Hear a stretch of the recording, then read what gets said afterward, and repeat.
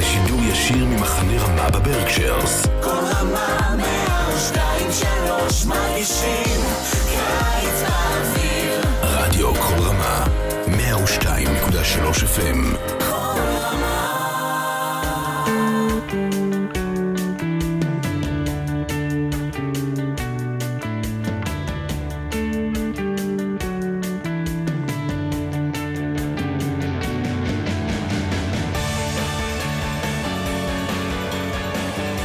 Shalom, and welcome to a special edition of Parsha Talk, which we should really call Machzor Talk, or Rosh Hashanah Talk, because I think we're going to do another talk between Rosh Hashanah and Aseret Yemei Teshuvah talk. Welcome. I'm Rabbi Elliot Malman, Highland Park Conservative Temple, Highland Park, New Jersey. Joining me, Rabbi Jeremy Kalmanowski at the Anshe Chesed, Congregation Anshe Chesed in Manhattan, New York City. Rabbi Barry Chesler, Solomon Schechter, Day School, Long Island. Shalom, you guys. Shalom. It's great to see you. First of all, before we start, thank you to all of our listeners. Thank you to all of our viewers. Shana Tova to you. We so appreciate your comments. This week, someone came up to me. Someone said, I love Parsha Talk. She had a big sign. Nanette, thank you.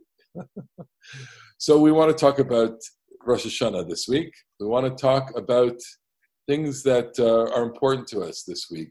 And we'll have a freewheeling conversation the way we do about the Parsha every week. But I want to first zero in on some of the subtle additions that we make in the prayers. And these are not lost on people. So, for example, the addition of the word Le'ela in the Kaddish. Let's start. That's an easy one. Rabbi Jeremy Kalmanowski, Le'ela, Le'ela. Beyond the rest of your God is beyond the praises that we can conceive of, and on Rosh Hashanah and Yom Kippur in this season, God is beyond. It's just like incredibly far beyond. And you know, it's often said that there's like two modes of Jewish theology, or well, maybe even not just Jewish, but two modes. God is utterly beyond the world, utterly different. Or God is dwelling within the world, immanent. Transcendence, often called transcendent and immanent, or in the language of the Zohar, God is sovev kol almin, surrounding all the worlds but not part of it, or mimale kol almin, filling all of the worlds from within. And each of them has a part in the repertoire of Jewish theology, but this period of the year is a time when the transcendent mode really kind of takes over. And you think about God as not part of your intimate feeling, but this majestic and perhaps terrifying presence that you have to stand before. If you're going to have a relationship with Yom Hadin, the Day of Judgment, I actually think this is salutary. Even if we often don't want to feel that God is totally other, it's healthy to at least sometimes feel this is not my inner voice. This is the cosmic standard that I have to hold myself to, and it's far beyond what I can even conceive of. Interesting, fascinating. Barry. So this idea of transcendence I find fascinating, because why dafka on Rosh Hashanah do we emphasize the transcendent nature of God?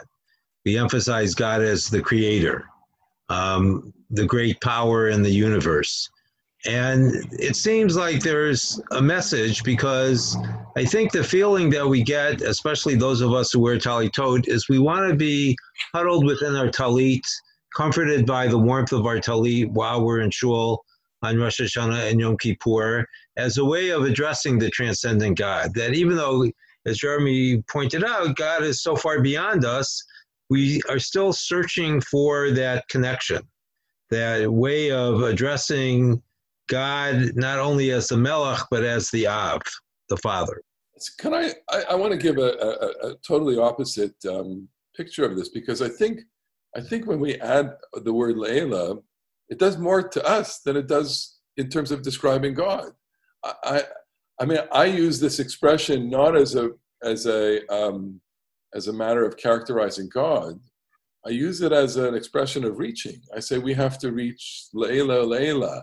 We have to do a little bit more. And to me, the second word, Le'ela, is actually a summons to human beings. It's a summons to us to attempt a little more. And of course, that's what the Yamim Noraim, the Sefer Yemei Teshuvah, is demanding. This is a peak moment in Jewish life.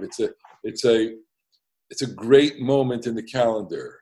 And it calls for a certain kind of intensity. And that personal intensity is the intensity that we are projecting in terms of the universe. Right, but I think one of the messages of the Yamim Noraim is that we're supposed to feel comfortable in our smallness. The reason why we emphasize God's transcendence, perhaps, is because we, in fact, are small. We don't measure up, both in terms of sin, obviously, but also in terms of comparison. Who are we, flesh and blood, to address the creator of the universe? I read a beautiful Dvar Torah on that very idea of being in a small space. And of course, many of us are going to be in smaller environments, davening at home or davening in smaller groups. And so the scope of our sanctuary is much smaller. In fact, this is projecting ahead to Yom Kippur, where the Kohen Gadol enters into the Holy of Holies. And it's almost as if each one of us is called to enter into the Holy of Holies, our own place. And that's what we're doing. But we've leapt ahead here. Okay, let's go to another one. Let's go to the additions in the Shemona Esrei. Any one of those excite you or call to mind the metaphors of or B'Sefer Chaim or Micha Mocha. Tov l'chaim tovim. Jeremy, take a crack. God is the God. God is the God of life. And we talked last week about Elliot, one of your favorite psukim of Uvachata b'Chaim, choose life. And this God, we conceive of this time. Our metaphors of this time is that moment in which the world is judged, and the things that we cannot control and we don't know are what's coming down the pike for us. Our health or our illness, and our thriving or our falling apart, even life or death. We don't know what's ahead of us. That's one of the major themes of this time of the year, and we in Judaism affirm that God wants everyone to live. Absolutely. Right? We affirm, of course I'm speaking in a poetic way, because mortality is not going away. Everyone is going to die, okay? When a baby is born, that baby has a death sentence in 120 years. So it's not that I have a magical thinking that there's no death. No, there is death. But we conceive of God as always being on the side of affirmation and life. And so that phrase that we say, especially in the way that we usually sing it, which is this beautiful Zochreinu lechaim, melech hafetz b'chaim, v'chodbeinu b'sefer ha'chaim, leman chayim chayim, that life, everybody's pulling for life, and it's like a magnet drawing out your heart towards life. There's a funny little almost quasi-halachic detail. How do you point the word Zochreinu for what? Is it with a shva, the two dots, l'chaim, or with a patach or kamatz, whatever, I don't know the difference, l'chaim, and the sources say you have to say l'chaim, and not l'chaim, because they wouldn't want anybody to think that you were using the phrase la in the Aramaic sense of no. Yeah. You wouldn't know anybody even to say the word la chaim, no life. No, you can't even say it's something that sounds like no life. It has to say life. Nice. So as long as you mention halacha, one of the things that I like to think about when we come to these insertions is that when they were first introduced, they caused a lot of tumult in the halachic Jewish community because they interfere with the matbea tefillah, the fixed order of the prayers, and a number of great sages wanted to banish them, to eliminate them. And it was only after much struggle that we finally were allowed, I guess the word would be, to keep the four that we have in the Amidah, only one of which is important enough where we actually have to say it. The others, if we don't say it, on Rosh Hashanah, Yom Kippur, the intervening days, we don't have to repeat the Amidah. The one that we have to say is Melech HaKadosh, that we have to recognize on Rosh Hashanah, from Rosh Hashanah to Yom Kippur, that God is, in fact, the holy king, not the holy God. And I think that speaks to us in a way that's worth thinking about. So obviously, that's the theme of God's sovereignty over the world. I want to just go back to the book for a second, and the edition of the Avinu Malkeinu, which there's a passage in the Avinu Malkeinu which has a whole library of books, right? Kotveinu b'Sefer Chaim Tovim, write us in the book of good life. Kotveinu b'Sefer Geula v'Yeshua, redemption and salvation. Parnasah v'Chalkala, the book of that's it, of fulfillment, the book of living. B'Sefer Zechuyot, right? The book of merit. B'Sefer Selicha u'Mechila, the book of forgiveness. And so I often read this, and sometimes when it's really late, like in the evening, I go like, what other books do you want to be written in? What's the library of books that Jeremy, I look at you, behind you is, I think that's Daniel Matt's translation of the Zohar, right? Every volume. So I see the Avinu Malkeinu as the shelf behind you, right? All of these different volumes. And you want to be inscribed certainly in the Book of Life, that's the master volume. But I'd like to be in the Book of Story. I'd like to be the appendix. The book of the appendix. I'd like to, I used to, when I put on the Barry White song, inscribe me in the book of love. Oh man, you're the only people who could really pull that The out. truth is, many people want to be inscribed in the book of love, the book of relationship, the book of etc. And so all of a sudden, we break through from a set frame of metaphors, and we can explore new metaphors here. I think it is incredibly valuable to have a range of metaphors, and the Lev Shalem Machzor, which the conservative movement brought out, X many years ago now, I don't know, 10 years ago, or maybe not quite that long. It offers two versions of the Avinu Malkeinu, and I think that at its base, the classical one, Av and Melech, parent and king, parent and ruler, I think was meant as a prayer to, as a phrase, as a worshipful phrase, to grab two different, divine metaphors and fuse them, the loving parent, the powerful ruler, and then Lev Shalem offered up a bunch of other ones, the whole 40-odd items in the list. There are two different metaphors for God in each line. And I think it's creative, and I appreciate the broadening out of the palette of metaphors. I'm a aesthetically traditional person. I don't like to futz with classical things. And this prayer book, by the way, leaves Avinu Malkeinu at the end and the beginning. It doesn't futz with those. So it doesn't work for me in quite the same way, but I appreciate the effort, okay? But I also think that contemporary American Jews were egalitarian socially, were anti-monarchical. King is a hard one for us, but I really think it's a very important one at this time of year. I think that, we have a theological palette, and king or ruler, if we want to go a little more gender neutral, is not a bad part. And I do feel like, religiously speaking, to call yourself account before the master of the cosmos is really, really helpful. And for God to say, metaphorically speaking, you're going to have to do this one on your own, right? I'm shaking my head because you guys are so American-centric, okay? I grew up with a sovereign. I grew up with a queen. I still have my queen. She's still alive. She's still alive. And may she live to 120, okay? And so in the world... I think she already has, actually. Yeah, right. She's just didn't tell anyone. But I look, obviously it's a symbolic, she's a symbolic figure. Right. Actually, Elliot, what you have to grapple with is not that you live with a sovereign, but that you grew up in a democracy. Yes. And that's the key here. I think that's what Jeremy was actually talking about, that we can't have a democratic God. God has to be a sovereign, it seems to me at least.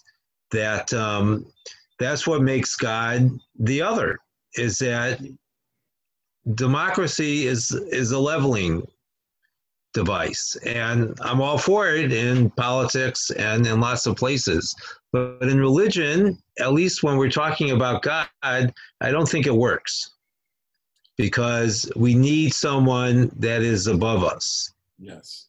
Well, At least part of the. I mean, because I do think, again, to return to the idea of a palette and a repertoire, because you need both Kucha Brichu and the Shekhinah, right? You need both the Ein Sof and the commanding God, and Knesset Yisrael. One of the names for God in Kabbalah is Knesset Yisrael, the community of. So I think that all of that, a healthy religious life has a wide repertoire and doesn't know how to play only one note. So I think it's just such an important theme. Of course, the Avinu Malkeinu is such an important theme in general, but the idea that concepts are modified by their pairs, like Gadol the Kadosh, Avinu Malkeinu, Ori v'ishi. I should translate it. It's Gadol v'Gadol, great and holy, Kadosh v'Norah, holy and awesome. In the Psalm 27, which we recite every morning and every evening, there are dozens of these word pairs, Ori v'ishi. These are the things that kind of give us a sense of tension and balance here. And I think entering the holidays, we are entering into worlds and worlds of conversations and ideas. It's an intellectual experience in some ways, in addition to being a spiritual experience.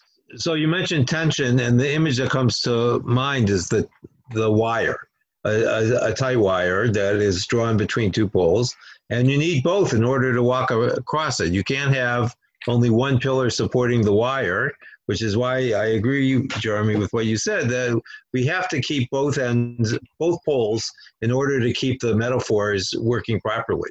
So speaking of metaphors, I think one of the most important prayers, the central prayer of the Musaf Amira and all the days, Unatana Tokev, is replete with metaphors, especially at the end. But before we get to the paragraph which gives us the scriptural metaphors of what human life is, a broken shard, withering grass, a shriveled flower, a vanishing dream, why don't we spend a moment or two thinking about the Unatana Tokev, thinking about this central prayer, which has as its refrain, who will live and who will die, and the song or the melody, Berosh Hashanah, or however it is sung in your communities, right? And on Rosh Hashanah it is written, on Yom Kippur it is sealed. Take us into the world of this prayer, and take us into the ideas, and maybe personally, when you daven this, how do you experience this prayer? And I'll start with you, Barry. So what I've come to realize is that there are two poles here.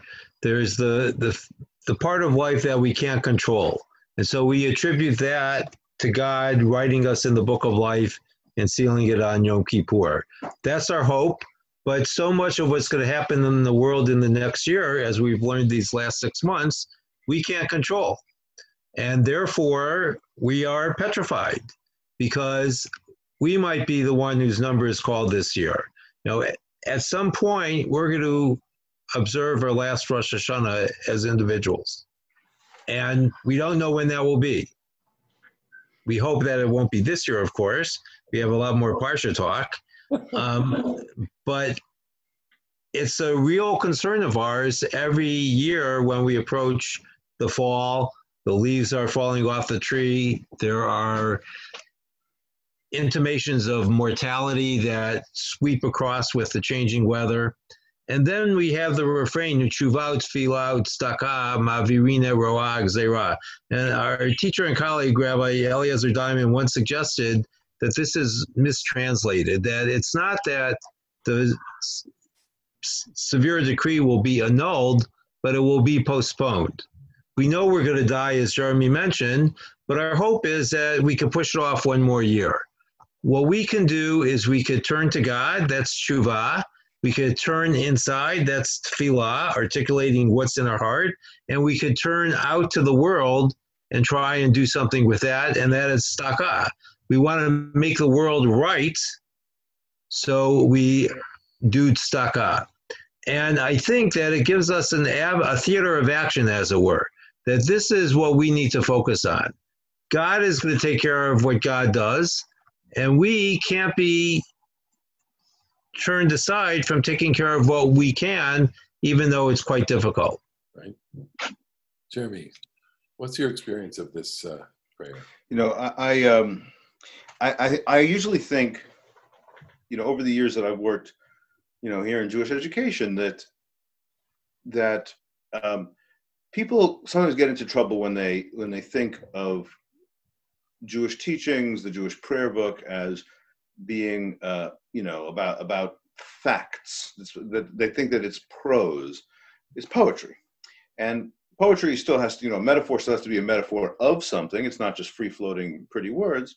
But I think that I have experienced many people say to me about Unetana Tokef, you know, on Rosh Hashanah, your fate is written. Wait, do you really believe that? I mean, do you believe that the outcome of the coming year is set in a given couple of days in the fall? And of course, the answer is no, it's not a fact. I mean, I remember one time I presented this and somebody got incredibly upset, and it turned out that her mother had died on the eve of Yom Kippur. And she said, you know, as you read these words, on Rosh Hashanah it's written, and on Yom Kippur it's sealed. So you're telling me that this prayer says that God decided to kill my mother because she was bad. I said, no, it's not like that. I understand that there's a certain way in which the words can lead you there, but I think it's a misinterpretation. I think, and this is how I experience this particular poem, is that it is about breaking down your defenses so you confront the terrifying reality that some of us will be ba'esh, and some of us will be b'mayim, and some of us will you know, yanua, and some of us will yanuach, right? Some of us will be you know, enriched, yit asher, and some will be yit yaser, will be tormented.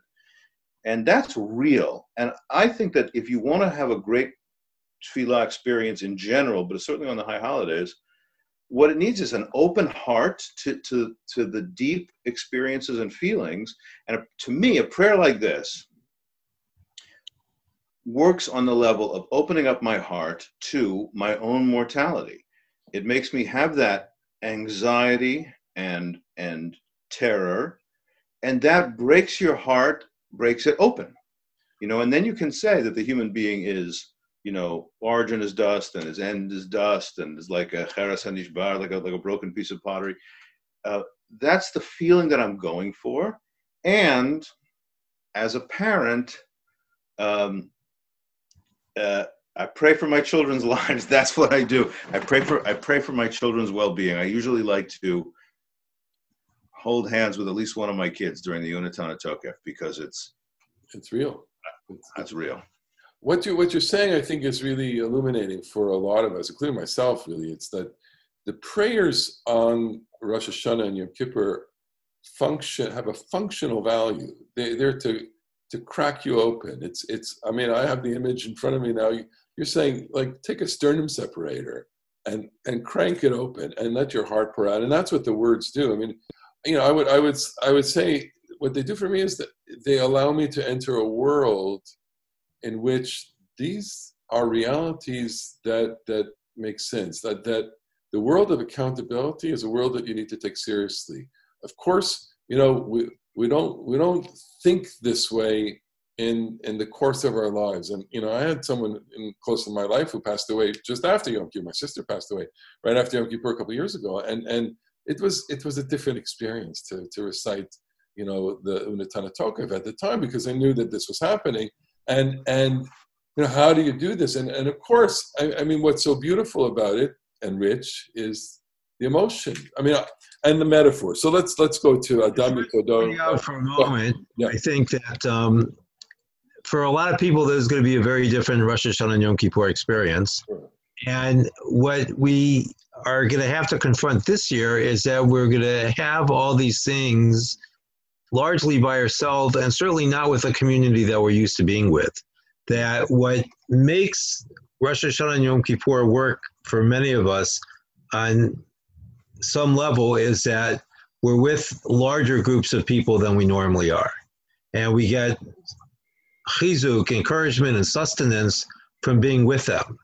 And it's going to be important this year to imagine being with those people that we want to be with, who physically we won't be with, because it will change the tenor of the way we process the things. Indeed. Especially musically. That's right. Musically. You're used to hearing the voices. Well, so let's talk about music for a second. I mean, we're going in different places. We'll leave off that paragraph. I love the metaphor. Life passes like a vanishing dream, because have you ever dreamed and then you try to remember the dream, you can't remember the dream, and that's life. Sometimes it's a valuable metaphor. But so I have a framework for understanding the holidays, that there has to be an intellectual component. There's an emotional component. There's a spiritual component, and there's a communal component. And we've touched on that these components are there. And of course, this year, the communal component is not there in the ways that you all described so beautifully. But I think this holiday is the holiday that features Jewish music. It features the brilliance of musical interpretation. And the way I've been teaching the Machzor over the last several weeks is that there's so much emotion encoded in the music. I mean, even something like Avinu Malkeinu, Choneinu Vane. It's the minor key. It's emotional. It's longing. And then, of course, even so, go back to the Natana Tokef. We have a beautiful melody for Adam Yisodo, and we go through the whole list. And then V'atahu Melech Echai V'Kayam, and it goes major, and it's like, yes, we're back into something that is uplifting. And tell me what your experiences are, just davening or music or singing or and things you're going to have, things you're not going to have this year. What captivates you in the experience? Barry. I think first of all, the one that stands out for me, and this is first of all, this is Yom Kippur, not Rosh Hashanah, but it's on point to what we're talking about, and really works at Anshe Chesed. I mean, Ki anu amecha v'ata Eloheinu, especially by Ne'ilah. Yeah, the room it's gonna levitate. It's a lot of energy, and the absence of that this year is gonna be it's gonna be bad. It's gonna be really hard. Although I must say, so when it works, I find it incredibly affirmative, because I think that our Jewish communities in general, forgive me for being America-centric, are a little under peoplehood and a little over individual, and we have everybody singing Anu Amecha, we are your people, in that plural is to me tremendously affirmative. Yes, here we are. Oh, fantastic. Yeah. Very. So for the last 10 years or so in Rosh Hashanah, I've davened in a very small shul, maybe 25, 30, 40 people for Rosh Hashanah. And this year we'll be in a tent. So we'll be in a larger space than the room where the synagogue is. And the nature of it is that some of the melodies that I remember from my youth are not the ones that are used here. And one of the things that strikes me is how we acquire different melodies as we go through life. So the one that I love the most is El Nora Alila.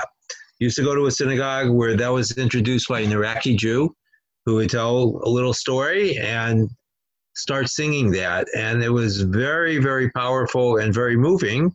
And, I only heard it there, and I haven't heard it since I left that shul. But it speaks to what I think is the power of high holiday music, is that it's different. With Shabbat and Yom Tov, we find that music comfortable. We look forward to it week after week, but most of the music that we're going to hear on Rosh Hashanah and Yom Kippur, we're only going to hear on Rosh Hashanah and Yom Kippur. This is our one moment. And because music can be so powerful, it allows us to live and relive moments of our lives, religiously and otherwise, as we recall. Going past 60 years now for me, where I have been. And so it's a way of watching a panorama of memories and associations come through orally through the words, but orally also through the ear with the music that we hear. Should explain Elna Alila, that's the poem that is part of Neila, right before. Right, it's the introduction to Neila. Yeah. So I'm remembering a talk given by the late Rabbi Morty Leifman, Zichron Livracha, and it stays with me all these years after rabbinical school. It's like, I don't know, 30-odd some years ago. And he talked about the Kaddish, Yid Gadash, da da da da da, and then it goes into a lively tune. Da, la, la, la, la, la, la, la, la. He says, because the Jewish people can't handle living in that terror for so much. And I think about that at one specific moment, not only at the Kaddish, but I blow the shofar for the shul. And so I get up and recite the bracha for the shofar. And the bracha for the shofar, can be a very moving and awesome moment. But the second bracha is a Shechianu, right? And that bracha can also be. And I intentionally start the bracha with in the minor sense, Baruch atah Adonai Eloheinu melech haolam, and then I go to Sheheyanu V'kiyemanu V'higiyanu Lasman Hazeh, which is such, it's so joyous. I find that just that melody to be the joy melody of the holidays. And well, listening to you sing, we want to join in. So because you want to join in, and it says, "Hey, everybody, lighten up a little bit. We're going to sound the shofar. There's joy in the sounding of the shofar. Look at we're missing everybody. We're missing the hundreds of people, but that joy is attainable." But you know what? I think I agree with everything you said except the word lighten. Because this is a deep joy. It's not. Okay. It's not a. I amend the text. But that melody, that Erev Rosh Hashanah melody, Erev Yom Kippur, that just always dissolves me into tears every single time. Exactly. It's just so emotional, and that's the content of this experience. And this, when we feel mournful about this year, I think that's what we're identifying. We're identifying the fact that we're going to miss sharing that deep emotional experience that's encoded in the music in the community. And yet, what I'm worried about? About? We'll be okay. There will be a lot of losses this high holidays, but I think we'll be okay. But not if we have to do it twice. Yes. Like we have to do it next year. Look, that's right. We will get through. We will get through. I have this book. Maybe you guys have seen it or have it also. It's printed by Yad Vashem. They call it the Wolfsburg Machzor. In 1944, there was this guy. His name was Naftali Stern. He was the cantor from Satmar. He was in Auschwitz, and he, in the weeks leading up to Rosh Hashanah, he wrote down the prayers from memory on these little.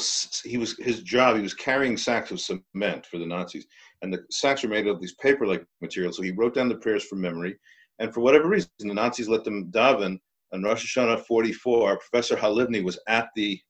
Yeah. He wrote the introduction to this book. He was at that moment. He was at that service, and the man kept them until about 1989 or something like that. And he gave them to Yad Vashem, who published a book of it. And I always, it's not like a full machzor or something, but I always try to have the book and daven a little bit out of those little words. So we've been through a lot worse. Indeed. Well, we might say it's not full, but it's complete, that machzor. Yes. And, we often say there's strength in numbers, and I think that the task for us this year is to find strength in whatever numbers we're with. And it's not going to be the numbers of last year, and God willing, as you expressed, it won't be the numbers of next year, but we have to be misameach b'chalko and take what we have this year and make the most of it. I think also, and here I'm looking at the clock and we're running out of time, but I think part of what it is also to be profoundly grateful, and that is what Shechianu is about, and I think this is a good little note to conclude with, that we are grateful. We're deeply grateful for what we have. We're deeply grateful for the experiences, even the knowledge and the wisdom that we've attained this year. I can say personally, I'm grateful for our weekly gatherings, Absolutely. A special part of this time. And so Shechianu, we made it. God willing, we'll be fine. We'll be more than fine. And we'll touch all the emotional notes that we need to touch and all the intellectual notes. And we won't have as many people around, but we're going to try our best to be with people in whatever way we can, and to have everyone be strengthened by each other. And all I can say is, Shana Tova, Shechianu, let's be inscribed in all the metaphorical books for a sweet year, a good year. A blessing from my colleagues. Go ahead, Jeremy. I can't add anything to that. It's too good. Okay, I'll add one word. Go ahead. Shana Tova u'metuka. Shana Tova Tuka. To all our loyal listeners, our viewers, we so are honored by giving us the space in your homes and the time to listen to us, to see us. We look forward to seeing you in a new year.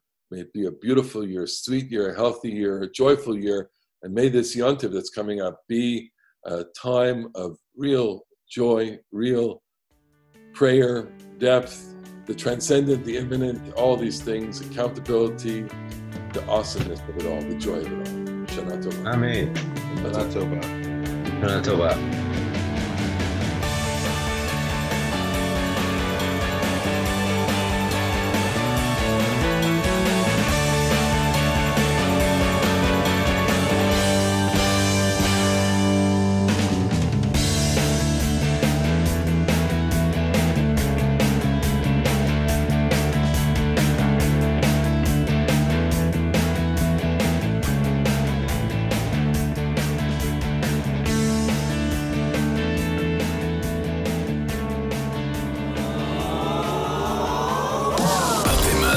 לשידור ישיר ממחנה רמה בברקשיירס. כל רמה 102.3 מרגישים קיץ באוויר. רדיו כל רמה 102.3 FM.